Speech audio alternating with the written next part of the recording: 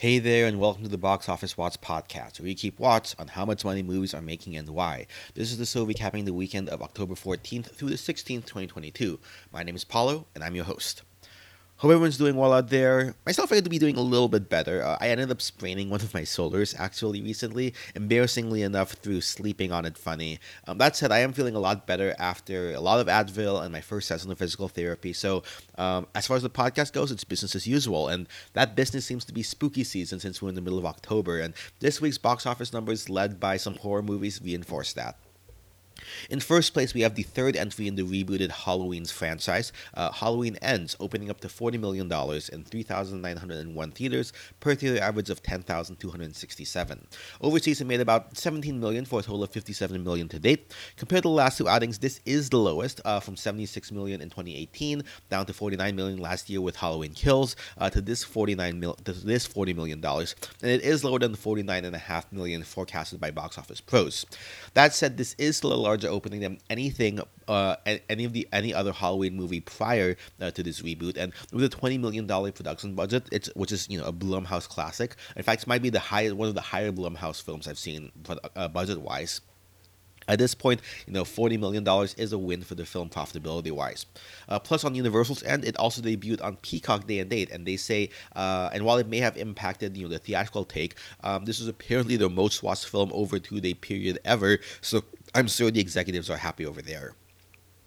As far as where Halloween Ends can go up, the last two films ended up with a 2.09 and a 1.86 multiplier. However, this one has even worse reviews than those, being the lowest of the three. The first had a Rotten Tomatoes audience and critics score of 70s and a B Cinema score. The second one had a 39 critics, 66 audience on Rotten Tomatoes, B minus on Cinema score.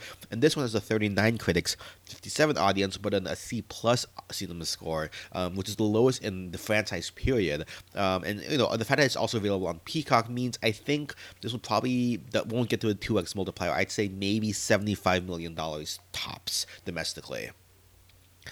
In second place, we have the other horror film that topped the last 2 weekends, Smile. After last week's stellar 18% drop, this one dropped 32% to $12.5 million in 3,612 theaters for a per theater average of 3,479. Domestic total as of this weekend is $71.3 million plus $66 million overseas for a running total of $137 million worldwide. Crazy that this has a $17 million budget. This could honestly be another $100 million grosser domestically this year, which I was not expecting. We may have a new horror franchise for Paramount on our hands here.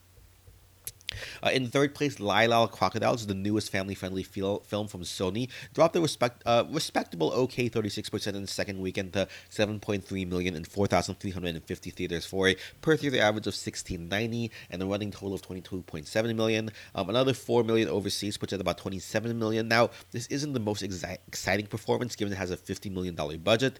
That said, there is still more than a month until the next family-friendly animated movie, so we'll see if this one has legs or not. In fourth place, The Woman King has a decent 28% drop in its fifth weekend to $3.7 million in 2,565 theaters, dropping 777 theaters this past weekend to a per theater average of $14.44. Total domestic total is $59.7 million. Overseas, it made about $16.8 million or so, about $70 million worldwide total against its $50 million budget. I'm not sure this will make it to $100 million, but still, so I don't know if this will be profitable at the end. Finally, in fifth place, Amsterdam, compared to these other two films, had a terrible drop, a tumble of 57% in its second weekend, which is a yikes. $2.7 million in 3,005 theaters for a per theater average of only $919, not even $1,000, and a total of $11.8 million domestic, about $18 million overseas. Compared to its $80 million budget, this one is almost certifiably a flop at this point.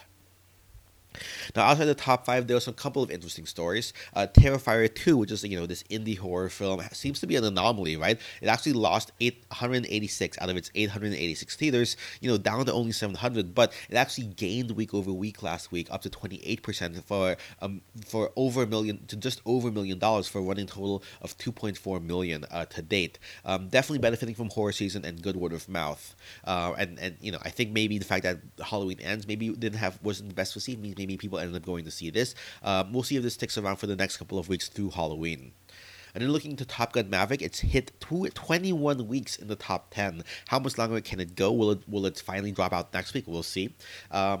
In the meanwhile, Minions: Rise of Gru also is still going, and it actually has become the highest-grossing film domestically for the entire Despicable Me franchise, surpassing Despicable Me 2's 368 million domestic. It's still only about 929 million worldwide, so we'll see if it's ended up to leg it out to $1 billion. Meanwhile, Bros in week 3 lost a third of its theaters, dropping 1155 of them, with only a 424 per theater average. Now, as far as films that have ended their runs domestically, you have Elvis at 151 million with an amazing 4.84 multiplier. Nope at 123 million, not quite the 175 of Jordan Peele's prior films, making a 2.78 multiplier. Thor: Love and Thunder with 343 million as a 2.38x multiplier. Not good, but not bad either. And then Everything Everywhere All at Once and at 70 million in Marcel the Shell with Suzanne at 6 million from A24. Over on the Oscar side of things, we have two contenders that opened up in limited this weekend.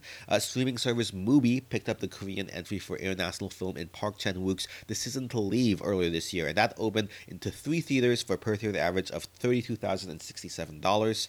For Park Chan-wook, this is actually his best per theater average ever. His most recent film, Handmaiden, only having $18,000, and his classic Old Boy only having $13,000 back in 2005. Metacritic has Decision to Leave at 83, Rotten Tomatoes critics at 93, and audience score at 91, so I think this one should hold pretty well as it expands out in the coming weeks. The other Oscars contender opening this weekend was Till, a film about the true life story of Emmett Till's mother searching for justice. The main category this is competing in is actress for Daniel Deadwyler. This one opened a little bit wider in 16 theaters, so its per theater average is a bit lower, about 15,142, but that is still pretty decent. 77 Metacritic, but 100% critics Rotten Tomatoes and a 97 audience score. So I think this one, I'm not sure if it's the front runner for best actress, but it's still definitely in contention. And then this one's not an Oscar contender, but the documentary Cat Daddies opened in one theater here in New York to 11,000 per theater average, which for a documentary about cats changing the lives of their cat dads, I'm pretty happy with. Overall, total box office came up to $76 million for the weekend. This coming weekend, we have 2 wide releases. First, we have The Rock's upending of the power structure of the DC Universe. Black Adam, set to come out this weekend after its New York debut. Box Office Pros has it forecasted at $55 to $65 million, though based off of critics' reviews, putting it at 53% on Rotten Tomatoes and 45% on Metacritic, might indicate a bit of a lower opening, even with some $50 million. Reports say it has a $200 million budget, so we'll see. There is some news we'll talk about later with a potential China release. We also have the George Clooney, Julia Roberts romantic comedy Ticket to Paradise that has been doing well in international markets, $72.5 million to date in 76 markets. It's forecast to open to $9 to $14 million box office pros, though I could see this doing higher, even north of $15 million, maybe even 20. And on the limited side of things, you have Martin McDonagh's Banshees of Inisherin, a major Oscar contender, as well as A24's Aftersun, more of an independent spirits film type award. And then Netflix is also releasing a few Oscar films, though none of those numbers will be given out for this week. Looking at some international numbers, speaking of a DC film led by The Rock, DC League of Super Pets hits $200 million worldwide, $93 million, about $108 million world overseas. Not sure if this will get to $100 million domestic, but we'll see. Don't Worry Darling is at $78 million worldwide or so not bad considering it has a $35 million production budget. And then over in Japan, One Piece Red is still number 1 for 11 weeks in a row. In China, Homecoming is still top dog with no new releases for the past couple of weeks. Now, as I mentioned, there are rumors that Black Adam will be releasing in China, though that's not yet confirmed officially by the censorship board. I imagine they'll make whatever changes they need to, since given the reviews over here, and The Rock seems to be a big deal in China. If this one does open, it looks like it'll be either November 4th or the 11th, which would be kind of funny if it's the 11th, because that would be the same day the rest of the world is watching Black Panther. Meanwhile, over in France, speaking of Black Panther, despite those strict laws regarding theatrical windows, Disney will be releasing Black Panther 2 over there, contrary to earlier reports. Moving on to some other industry headlines, there are a couple of award season dates being shuffled around. A Man Called Otto, which is one of Sony's films, I believe, mostly for Tom Hanks as an actor, is moving away from a December 14th release date, 2 days before Avatar 2, to a more limited release on the Christmas Day, and then a wide release on January 13th. In the meanwhile, in an opposite move, Babylon, which is Paramount's big Oscar push, starring Margot Robbie, Brad Pitt, directed by Damien Chazelle of La La Land, moved up from a December 25 limited January 6th wide release date over to a December 23rd wide release date, so about a week after Avatar 2, probably to have a bit more space. That's what we have so far, but I wouldn't be surprised if we see a lot of other films moving out of the moving around. We haven't seen a lot of marketing for, say, The Fablemans or Woman's Talking. I suspect that the 1-2 hit of November and December with Black Panther 2 and Avatar 2 is making it difficult for other Oscar hopefuls to find some oxygen for marketing space. I expect to see more moves in the future, I think particularly with Woman Talking, currently being, I believe, limited early in December and then coming out wide on Christmas Day. I think that might shift around a little bit, but we'll see. Over on the earnings side of things, we got some Netflix news. After its subscriber loss in Q1 and Q2, in Q3 it looks like they're back with a 2.4 million subscriber growth, most of which come from the Asia Pacific region. But there is a gain of 100,000 subscribers in North America.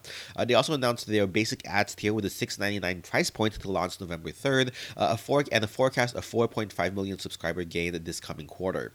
They also announced that the subscriber forecast gain numbers will be stopping starting with Q1 of 2023. In the latest chapter, that is the dumpster fire that is Warner Brothers, they first announced plans to shut down its Writers Directors Workshop, which is a major path for developing underrepresented voices in TV, or they were going to until they were reminded that part of the collective bargaining agreement with the guilds is that they need to have a program like the Writers Director Workshop to develop minority talent. So they ended up reinstating it after outcry from the industry.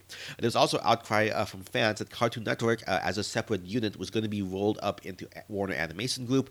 Now, I don't know all the details. This is a box office podcast, not a television or animation podcast. And while the org structure is different, it seems like, according to people on the inside, that it's not like animation is being completely killed off and that they're still going to be working on Cartoon Network projects, but not going to be under that label, perhaps. Obviously, we'll have to wait to see how this all shakes out. What is known is, though, that the CMO and SVP of Marketing for Kids and Young Adults and Cartoon Network did leave the company as part of this move. In any case, I'm sure right now their main focus is on Black Adam and the DC, with one report from the Hollywood Reporter is that there's a lot in store for DC, with James Gunn pitching another movie, Man of Steel 2 with Henry Cavill looking for writers, Matt Reeves working on many Batman spin-offs, and then Wonder Woman 3 and Flash 2 already having scripts, assuming Ezra Miller doesn't go to jail for 26 years. Anyway, other than that, there's a couple bit more movie news. Harrison Ford has been cast as Thaddeus Ross for Captain America New World Order, opposite Anthony Mackie. Despite always looking like he wants to retire, he seems he just can't quit, especially when Disney is involved. Liam Neeson is apparently starring in a new Naked Gun movie from Paramount, with Long Island's Akiva Schaffer directing. And then the groundbreaking Asian American film Joy Luck Club is getting a sequel many decades after the fact. Sony is also working on a GameStop movie with Paul Dano, Seth Rogen, Sebastian Stan, and Pete Davidson attached. And then the Safdie brothers are joining up again with Adam Sandler on another film after Uncut Gems. Over on the financing side, it looks like Brad Pitt's Plan B Entertainment is looking for a buyer, not really sure why. And then meanwhile, Skydance, the producer of Top Gun Maverick, got a $400 million investment to bring their total valuation up to $4 billion. And then Martin Scorsese had another rant about movies today and being unhappy with people being obsessed with box office numbers. I guess that's why he's moved to working the streaming platforms only nowadays with Netflix and now Apple TV. With that, that's a pretty quick episode this week, so I'm going to call that a wrap for this episode. Submit ideas for what else I should cover via email at boxofficewatchpodcast@gmail.com or on Twitter at BOWatchPodcast. You can find us on Spotify, iTunes, and Google Play. Make sure you subscribe, leave a review, or at least tell a movie-loving friend. Any of that helps. Numbers used in this show come from thenumbers.com. Intro and outro music from Kevin MacLeod, his Incompetent of Filmminister.io. Editing production by Ninja Boy Media. Until next time, this has been the Box Office Watch Podcast. And remember, our watch goes on.